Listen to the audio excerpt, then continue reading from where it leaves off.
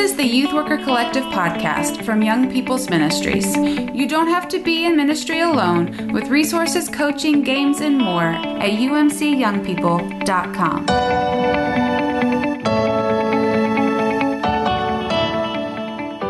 Well, yeah, Jeremy, good to be with you again. And for those of you watching on Facebook Live, on Thursdays, we do the Youth Worker Recharge. It's sort of a good time for Jeremy and I. It definitely fills our own cups a little bit to have some fun and either laugh or cry about ministry, depending on how the week has gone. Right. And I think that that's true for a lot of youth workers out there. And we're plowing through our crash courses on youth ministry that we published at the end of last year, and actually have just crossed Chris, like the several thousand download mark. This is not right. We're not plowing through it. We are bouncing through it. We're skating through it. This is these things are so much fun. Actually, I'm super excited about the one today. Yeah. Because this one, we get to talk about coffee, right? Yes. We're talking about discipleship, but you have like a way to think about discipleship that also allows you to talk about coffee, right? Yes, it's very true. And part of the reason that this idea kind of came into my mind and has become part of my trainings is that we have all experienced church coffee. Ooh. Yes. See, and that is exactly what people do when I say church coffee, right? Why do you have to bring that up? That coffee has been put out in the fellowship hall. Maybe there's like donuts by it, or maybe there's not. There's little paper cups. Maybe there's sugar and creamer. It's something that's always there, but in a lot of churches is not treated with a lot of intentionality. Do you think that's fair to say? Yeah. And at this point, you might be drinking Folgers that was purchased in a giant case before the pandemic. Oh, that's very true. And probably brewed in, one of those like 30 to 50 liter silver 100. things with the percolator inside that has not been cleaned since the Carter administration. Right. No, well, it's a patina, Chris. It's a patina. Is that what they try to sell you on? I tell you. So yeah, when I say church coffee, right, like everybody knows what it is. Everybody knows that it's part of sort of church life. It's a tradition. It's a thing that happens, but it's also in a lot of cases something that's just not done with a lot of intentionality. And when we're talking to youth workers, you are operating on limited time, limited money, limited budget, limited space, limited all the things. Limited. You do not have the luxury of doing things that are not intentional. And so when I talk about discipleship and getting into like intentional discipleship systems, coffee is a great example, because you can look at church coffee and the intentionality that goes into it, the face that we make that we hear about it, and then the relationships or the conversations that come out about it afterwards. Enough vanilla creamer in anything will make it taste like vanilla creamer. It's true. It's kind of how Frappuccino started marketing to young people, right? Or Starbucks Frappuccinos. It's not that you really like coffee. Yeah. You actually just like blended up ice cream. But we're going to get you hooked on caffeine and you're going to keep coming back when you're a grown-up. So Good on you, Starbucks. However, when we're talking coffee and discipleship and intentional discipleship systems, like intentionality means that you're going to do something on purpose. Right. Discipleship is something that you're going to do that creates transformation. And then a system is like the order of steps or the things that you're going to do on purpose in a row in order to help that transformation happen. So, Jeremy, if I was going to bother you about making a cup of coffee, tell me how you would do it in like a minute. Okay. Yeah. Well, did it this morning. I get my beans. I got some really great beans from friends who visited us from my old home area, beans from my favorite coffee roaster that's there. So I've got those. I put 2 of my bean scoops, which is different than a normal scoop, my bean scoops into the burr grinder, which is an important piece of the process. There you go. Because that makes sure it's ground at the right coarseness. Put it in the burr grinder, comes out. Then I've got a water kettle that's been set to 200. And then I've got my French press, pour the ground wonderful coffee, and then the 200-degree water for 4 minutes. And then I press it down. And then you don't add anything to it? Because that's... Oh, well, no. Well, it depends. Okay, so for me, pour it out. For me, we're gonna put in a cup. I'm gonna put 1 spoon of sugar and a splash of cream. For my wife, it's poured in a cup, 2 spoons of sugar, a lot more cream. Perfect. Okay, so you've got your steps down, right? Like you know how to make the kind of coffee that you like. You know how to make the kind of coffee that your wife likes. What are the things that affect that the flavor of the coffee that you're making? Right, everything. Starting at the very beginning, where everything does, right? So the beans. Where the beans come from. How coarse they are ground, how old or new they are. Yep. You don't want beans that are old that have been exposed to air. The air is the bad part. You don't want to put them in the freezer because you don't want freezer burn on your coffee. Yep. Yeah. So the temperature that they're roasted at, right? Like the roasting process, whether you do that at home or somebody roasts them for you, right? Like that makes a huge difference. Where the beans are grown changes the taste. Yeah, right. Because they pull up different nutrients and different flavors from the soil, right? Mm-hmm. And then the transformational processes that those beans go through, right? The roasting, the brewing in the hot water. And that can be affected by the coarseness of how they're ground or anything like that. Mm-hmm. But there's a real difference between like doing a French press versus a pour over versus a cold brew versus a K-cup versus opening the Starbucks app on your phone and just saying, "I'd like the coffee, please." That's also an option. So when we think about this in terms of discipleship, if we were to think about, in the end, you know what kind of coffee you want to make, right? Like, you know the kind of coffee that you prefer. Your church and your youth ministry should have an idea of what a healthy disciple looks like at the end of the discipleship processes of your church. Okay. Chris, go on. Just going to stop you there. I've been in lots of churches that could not answer that question. Yeah. What does a healthy discipleship look? What does a healthy disciple look like at the end of that process? Can you give me just one good definition? Because I know it's like it could be a lot of things, but what's one that you've heard that you're like, this is a good one. Like, this is something we can work with. Because most of the time I'll be in a meeting and people will be like, "Oh, you know what? In order to do this, we need to know, like, what do we want from discipleship?" And he's like, well, what do we want? And it's just like a deer in a headlights, like, Yes, exactly right. If you go back to the one we did last week, there's 8 different ways of defining discipleship that we kind of pulled apart there. If any of those 8 are good for you, those are pretty good for me. One of my favorite ones is that if your youth ministry creates disciples who recognize and celebrate spiritual maturity, that is one of the hallmarkers for me. And that's not an age specific one, right? Like, because you've got youth that are involved in your ministry, you've got parents, you got families, you got volunteers. If the transformational opportunities that you offer provide people with knowledge and skills and experience to be able to recognize spiritual maturity in themselves and in other people, and give them opportunities to celebrate that growth, that's a huge one for me.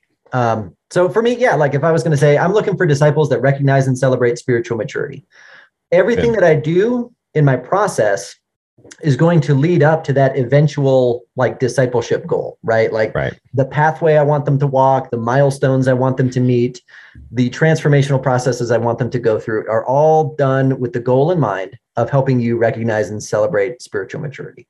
So if you begin with the end in mind, it's really helpful because you know what kind of coffee you like, you know what kind of coffee your wife likes. I'm also going to wager that we've all had kind of like cups of coffee we don't like. And oddly enough, we've probably all met Christians that we don't like either, which is kind of tough. But they have gone through formational processes that have helped them to develop the faith that they have, right? And so understanding that process is part of discipleship, I think, is huge, particularly in the formative years for youth ministry. Yeah, right. Okay. So going back to the idea of the beans, right? We talked about beans pick up different flavors. Coffee beans pick up different flavors depending on where they're grown, the temperature, the humidity, the sunlight, all that kind of stuff. That means if you are thinking about the young people in your ministry as coffee beans that need to experience transformation in order to become that cup of coffee, pay attention to the community that's around you. Right? What is the soil that they are growing in and the air that they are breathing? What are the issues that are important to your community? What are your young people talking about and experiencing at school? And how does that already flavor who they are as they come into the church building or as they come into your youth ministry. Right. So if I was to ask you that question, your two most recent appointments, right, have been in Southern Alabama and now in Silicon Valley in California. Right. What are the influences that are have flavored the young people in your ministry differently between those two places? Yeah, I think in one of the places it was there was a very there was a really solid, like, these are the couple of ways you dress. These are the couple of ways there was some choice, some really clear choices, right? The groups were really well defined, and there was also a culture of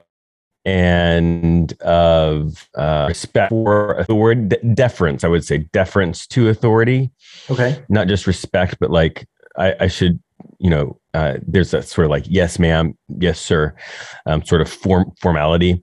And I'd say probably just sort of a sense of formality and sort of that traditional culture. And in the other place, it's been a high level of achievement. And, they have parents who are multimillionaires many times over, or are on the track to be that, or super successful leaders in their fields. And they go to schools that are full of people whose parents are like that and who expect to be like that one day, that are very driven, but also it's very multicultural. And it's a place where there's not really clearly defined groups and ways of being and thinking and dressing. And because it's so multicultural, there are it's in one way it's easier because to be yourself. In another way, it's difficult because there are cultural things because you're talking about everything from somebody who grew up in Tonga to Korea to France to wherever. There are cultural things that you just won't know, can't know. Yeah. And that can sometimes make it complicated to navigate. Yeah. And if you were, putting together a plan for, youth ministry and what you want your discipleship opportunities to look like, the same things that worked in Mobile, Alabama may not work in Silicon Valley, California, right? Right. And that comes from being able to reach out in the community and pay attention to the culture that your youth are growing up in, right? Right. That you can't just expect everything to work everywhere. And that honestly, that frustrates some people about the way that I talk about discipleship, because there's not like a silver bullet. There's not the one answer. It requires you getting out into the community and figuring out what is the soil and the air that is helping to form these youth when they're not in my youth ministry. And then how can my youth ministry help them respond to what they're going through? If you're talking coffee beans and that kind of stuff, I think we've made that piece kind of clear. The other things that happen when you're brewing the cup of coffee are transformation, right? Those happen with heat, and those happen with water, right? If you're talking about roasting the coffee beans or brewing the coffee beans. And honestly, if you're using like really traditional Christian language, aren't fire and water metaphors everywhere? Right. Yeah. Right? Yeah. So, in your youth ministry, where does the fire come from? Where does the heat come from? What are the things that you create that provide opportunities for transformation, right? Right. Everything in a youth ministry can't be, let's all go bowling and hang out. Because as good as those are for forming relationships and friendships, and there's a place for them in youth ministry, if you're being intentional about discipleship and spiritual growth, if all you do is go bowl, you're going to end up with a bowling team at the end. You're not going to end up with disciples, right? Yeah, right. And so if we were to use some of that fire or some of that water imagery, Jeremy, like in the ministries that you have led, where have the real transformative experiences taken place? And I don't mind answering that question first for me. In my most recent local church youth setting, those transformation moments were centered on mission trip and short-term mission experiences. It kind of grounded the entire summer. And honestly, people would spend like 2 to 3 months preparing for those trips, expecting to be transformed because of their experiences. Secondarily, I was at a church that had a tremendous sort of performing arts group and creative arts group. And so there was a lot of transformation that happened in stage productions and in the rehearsals that those groups would put together. And it's because maybe they're a little bit intense. Maybe they required a little bit more time and commitment on behalf of people. But you could really look at the youth and the volunteers at the beginning of those processes and at the end, and really nail down how they were treating each other differently, or how they understood, a concept like poverty or outreach or evangelism or anything like that very differently from the beginning to the end. How about you? Where were the transformational pieces in your ministry settings? Yeah, I've had a lot of the same kind of stuff. I think those. It's interesting. I've had some places that like worship was a big part of that. And then some places where worship wasn't so much, right? There was other values. There was other things that they did. They wanted to do more hands-on service, or they wanted to do, they wanted to do other things because they found, they found the presence of God much more strongly in advocating for justice than they did in singing songs. Sure. And which is interesting. And I've had lots of friends who've had this same kind of experience where, especially early on in ministry, you go to some place that has, let's just say you go to that church that's like really a worship church. They love worship. And so you go on that foreign mission trip and everybody will come back talking about the worship at that foreign mission trip, right? Yeah. How powerful it was. And then you leave that setting and you go to another one and you think discipleship is worship, right? It all comes complete there. And then you try it and you're like, that didn't work. What happened? Right? Because each place, each culture, each plot of soil is different. And you've got to figure out, and that's one of the pieces, right? You've got to figure out the culture and the people before you can really understand what to do with discipleship. One of the places that I really do encourage youth workers to pay attention, especially in United Methodist contexts, are looking at the baptismal vows and then what your confirmation ceremony looks like. Oh, yeah. When we're trying to pin down like some sort of specific language about, okay, these are the things that our congregation is supposed to do in terms of helping to raise and support young people in their faith. How does our church do it? Right. And there is no, there's no one answer to that, right? Because contexts are different everywhere. But you as the youth worker, recognizing how your church is trying to do discipleship is going to give you language and prepare you for conversations about if your church is doing that stuff well, or if your church is kind of missing the mark and missing some opportunities and has some places to grow. Yeah. And my expectation is that, or my experience is that churches are doing things, right? And sometimes when we are thinking about milestones or discipleship pathways, that kind of stuff, it's not about always coming up with something whole cloth that's new. A lot of times it's saying, okay, these 3 things are really great. But when we put some strategy around those and add and fill in the holes that they don't address, now we've got the milestones that we need. Now we've got the pathway that we need. And it's built on the stuff that was working already. Yes. Right? Yeah. And that's one of the ways that you were able to discern what that pathway, what those milestones should be. Yeah, for sure. And if you're in youth ministry, I mean, I love that language of looking at what's already working, right? And if you don't know why it's working, then, take a step back and spend a little time figuring that out. Why is this a difference maker for your youth ministry? Why is this a value builder? Why is it a transformational sort of a thing? Right. The last sort of bit that I guess I'll add to the coffee conversation in terms of discipleship is, in the end, none of us really like chewing on coffee grounds. I don't think that I've met anybody yet that likes a really chewy cup of coffee. Right. That sounds like kind of an awful way to enjoy that experience. And the way that we get from, the transformational processes of the coffee beans being roasted, being brewed and steeped, and then eventually being enjoyed and consumed to give us energy and to give us life, there's a filtering that happens.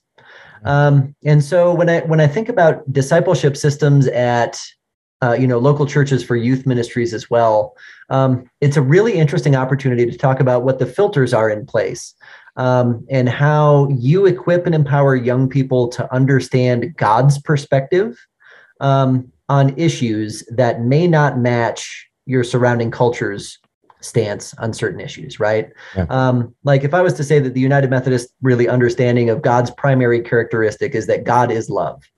Right. And the reason that we're supposed to show our love for God and show our love for neighbor is that God first loved us, and Jesus demonstrated that love and how to love our neighbors, right? Mm-hmm.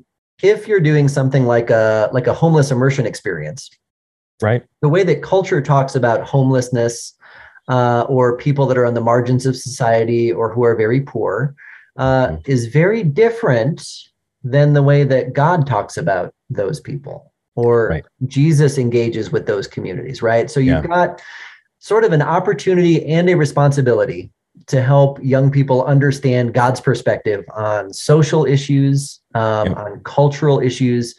And you should not shy away from those, right? Like they're not necessarily easy conversations to be able to have, but they can be really transformative and really paradigm shifting, especially if somebody has had an experience.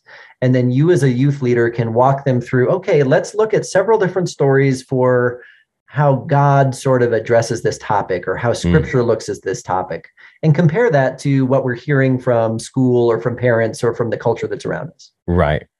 No, that's absolutely right on point. Yeah. Yeah. So anyway, I really encourage youth workers to be able to generate those kind of opportunities as well. Yeah. And if you're not a coffee drinker, that's okay.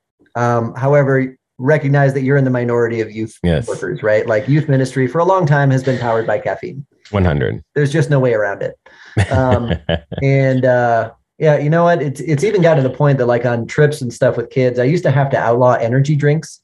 Oh, right. Because the ones that didn't like coffee, they would get Monsters or they would get Red Bulls and whatever. I'm like, yeah, that's a great idea. We're going to be in a bus for 3 hours. Thanks for pounding 2 Red Bulls before we all sat down. So thanks. Our discipleship conversation is going to continue into next week. And as a bit of a teaser for that one, I've got 3 really specific sort of outcomes and behaviors for discipleship that we're going to talk about, as well as like the absolute single easiest discipleship pattern that I can talk about, that every youth leader needs to know. I mean, it's just everybody's got to have it. Super easy, and everybody's got to have it. So I look forward to that conversation tomorrow. And I don't know, Jeremy, do you need another cup of coffee today before we're done? Or are you good? 100. I'm finishing this one off. Okay. Well, enjoy that. Cheers. One. Make sure to take care of yourselves, youth workers out there. Thanks for hanging out with us for the recharge today. And Jeremy and I will plan to see you next week. All right. See you then.